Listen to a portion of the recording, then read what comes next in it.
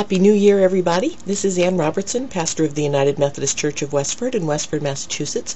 This is the sermon from this morning, January 7th, and even though it's the day after Epiphany, since we Protestants don't have church on the day of the feast, we celebrated Epiphany this morning, still had the Christmas decorations up and all of those sorts of things. I apologize for the lack of recorded sermons these past couple of weeks. Of course, you had the one from Christmas Eve morning, the one from Christmas Eve evening didn't get recorded, and then last week, December 31st, as we finished up our daily walk program, we had a discussion in church, and we talked about the Bible, and I said some things, and people asked some questions, and they shared their own insights and their own experiences and their favorite Bible verses, and because there was so much sharing, it was going to be too complicated and probably not possible to get everybody's participation or willingness to have their stuff put up on the web. So that's why you haven't heard a sermon in a while, and welcome back, and I hope you enjoy this one titled simply Epiphany. I know that most of you probably have not been kept up nights wondering about Epiphany. A large number of people have never heard of Epiphany, and although I'd heard of it, it never really dawned on me that anybody might actually celebrate it until I visited Germany in January of 1979. As I said with the children, Epiphany falls on January 6th, yesterday, 12 days after Christmas, the day you're supposed to get 12 drummers drumming, and the day that we commonly remember the arrival of the wise men in Bethlehem. In Germany and in some other countries, this is a big, big deal. Children dress up as kings and travel from door to door, much as we do on Halloween, only instead of collecting for themselves, they collect money for the poor, remembering that the wise men brought gifts to the poor Christ child. It was astounding over there. Everywhere you went, there were little groups of 3 kids, going around from house to house, dressed up as kings. And seeing those children in their costumes was the first contact I'd had with anybody actually celebrating Epiphany. And it started me wondering if we weren't missing something. Well, the more you look into church history, the more you realize that we're missing a whole lot of things. Epiphany in the early church was one of the great feast days. It was second only to Easter in its importance. The third great feast, Easter Epiphany, was Pentecost, another day that's drifted into the religious backwaters. And even Easter is greatly watered down today. Easter used to be celebrated, and still is in some traditions, with an all-night vigil the night before. Not just getting up in the morning at 7:30 to go to a sunrise service, but you spend the entire night in church going through salvation history. And then the celebration continued for what was called the Great 50 Days, ending with a huge blowout on Pentecost. So you have a feast that begins the night before Easter, goes for 50 days until the birthday of the church and the coming of the Holy Spirit at Pentecost. Those 3 things, Epiphany, Easter, and Pentecost, were the focus of the church. Nobody even thought about celebrating Christmas in the church until the 4th century. And it was late in this country when I worked at the John Carter Brown Library, which was rare Americana at Brown University. And I was putting on an exhibition there of some of the books. And I said, I'm going to do Christmas in America. Well, there wasn't any Christmas in America before 1800 because the church didn't want anything to do with that holiday. The Puritans shoved it aside. It was the Victorians that really brought that celebration to life in America. So what's the deal with Epiphany? Or as one of my seminary professors used to ask, how come nothing epiphs on Epiphany anymore? Why was Epiphany so important? And why is it so unimportant now? For those few who might have heard of Epiphany, chances are you'll know it, as we talked with the children, about the day that the wise men came. And that's right, partially. The word Epiphany means manifestation or revelation. And the coming of the wise men is celebrated as the time that Jesus as Messiah was revealed to the Gentiles. The Christmas story is seen to symbolize the spread of the gospel, first to the Jews, then to the Gentiles, first to the poor, then to the rich, first to the ones who kept the temple flocks in accordance with Jewish law, then to pagan astrologers whose occupation the law of Moses expressly forbid. But it used to be that Epiphany celebrated more than just the wise men. In the days when Epiphany was a great church feast, it also celebrated the revelation of Jesus in his first miracle, the changing the water into wine that Annette read for us at Cana in Galilee, and also the manifestation of Jesus as the Son of God at the time of his baptism. Those three things, the wise men, Cana, and Jesus' baptism, were all lumped together to symbolize the revelation of God in Jesus Christ. And such revelation was cause for great celebration. That a baby was born in a manger was completely unimportant when compared with the things that proved who that baby was. Jesus' birth would have had no significance if nobody knew who he was, if he wasn't revealed in some way. The authority of Jesus comes from the signs he performed, the divine validation given by a voice of a descending dove at his baptism, and through the signs in the heavens that could be interpreted even by Gentiles. Epiphany celebrates the first signs that God gave to the world of who Jesus was. The signs were God's way of saying, hey, this is the guy. And Epiphany is the church's way of saying, and we can never be the same again. So why doesn't anything on Epiphany anymore?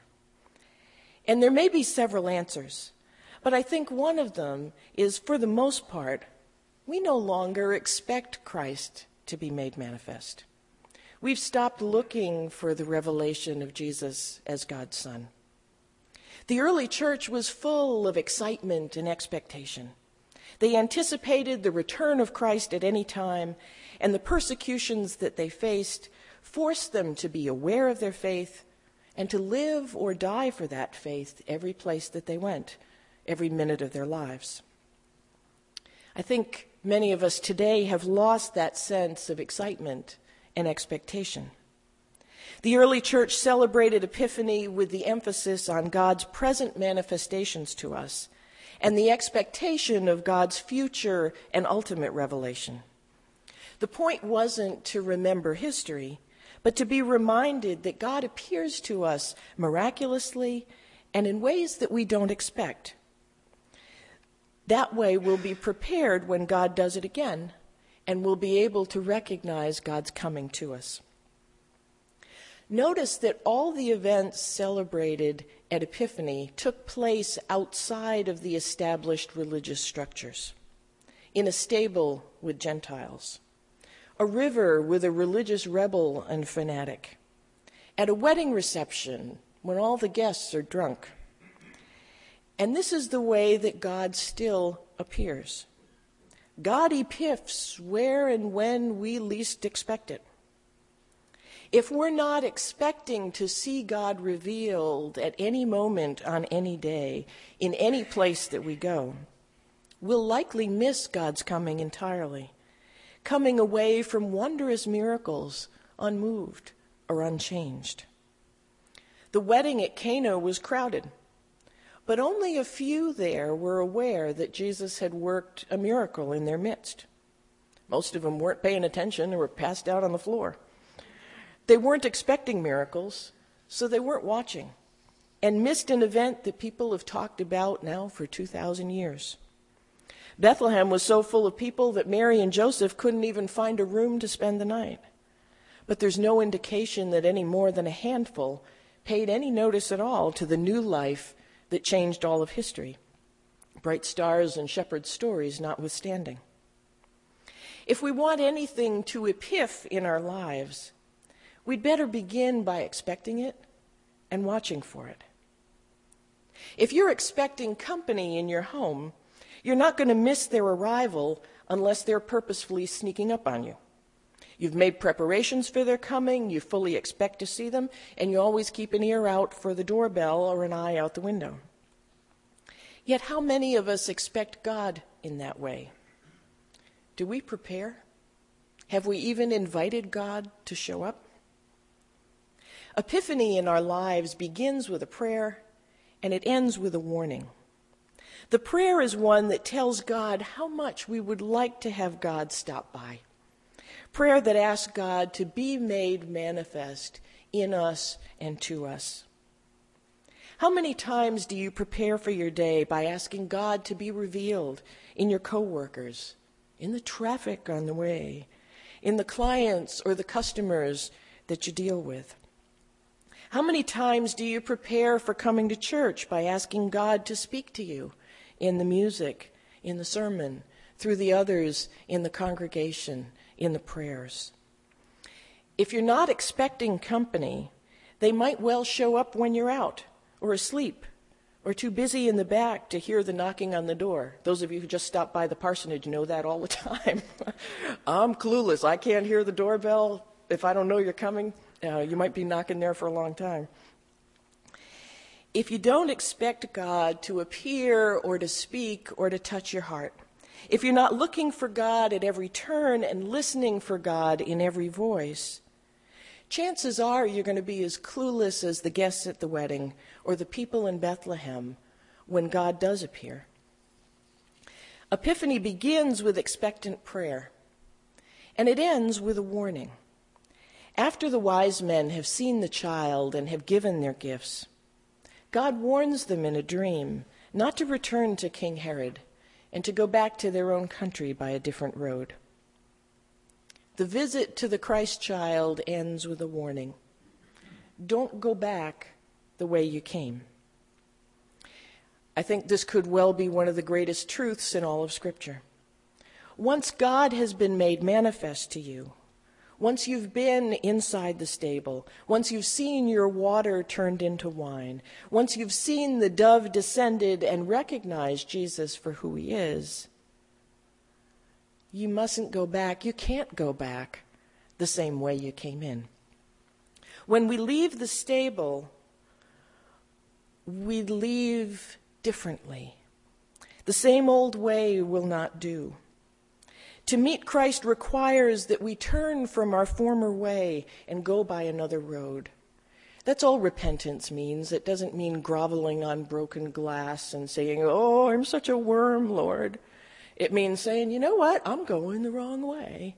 And that's a better way to go. God's on that road and not on this one." And it's simply a decision to quit going this way and to start going that way. We're better off never to have seen the truth at all than to see it and ignore it.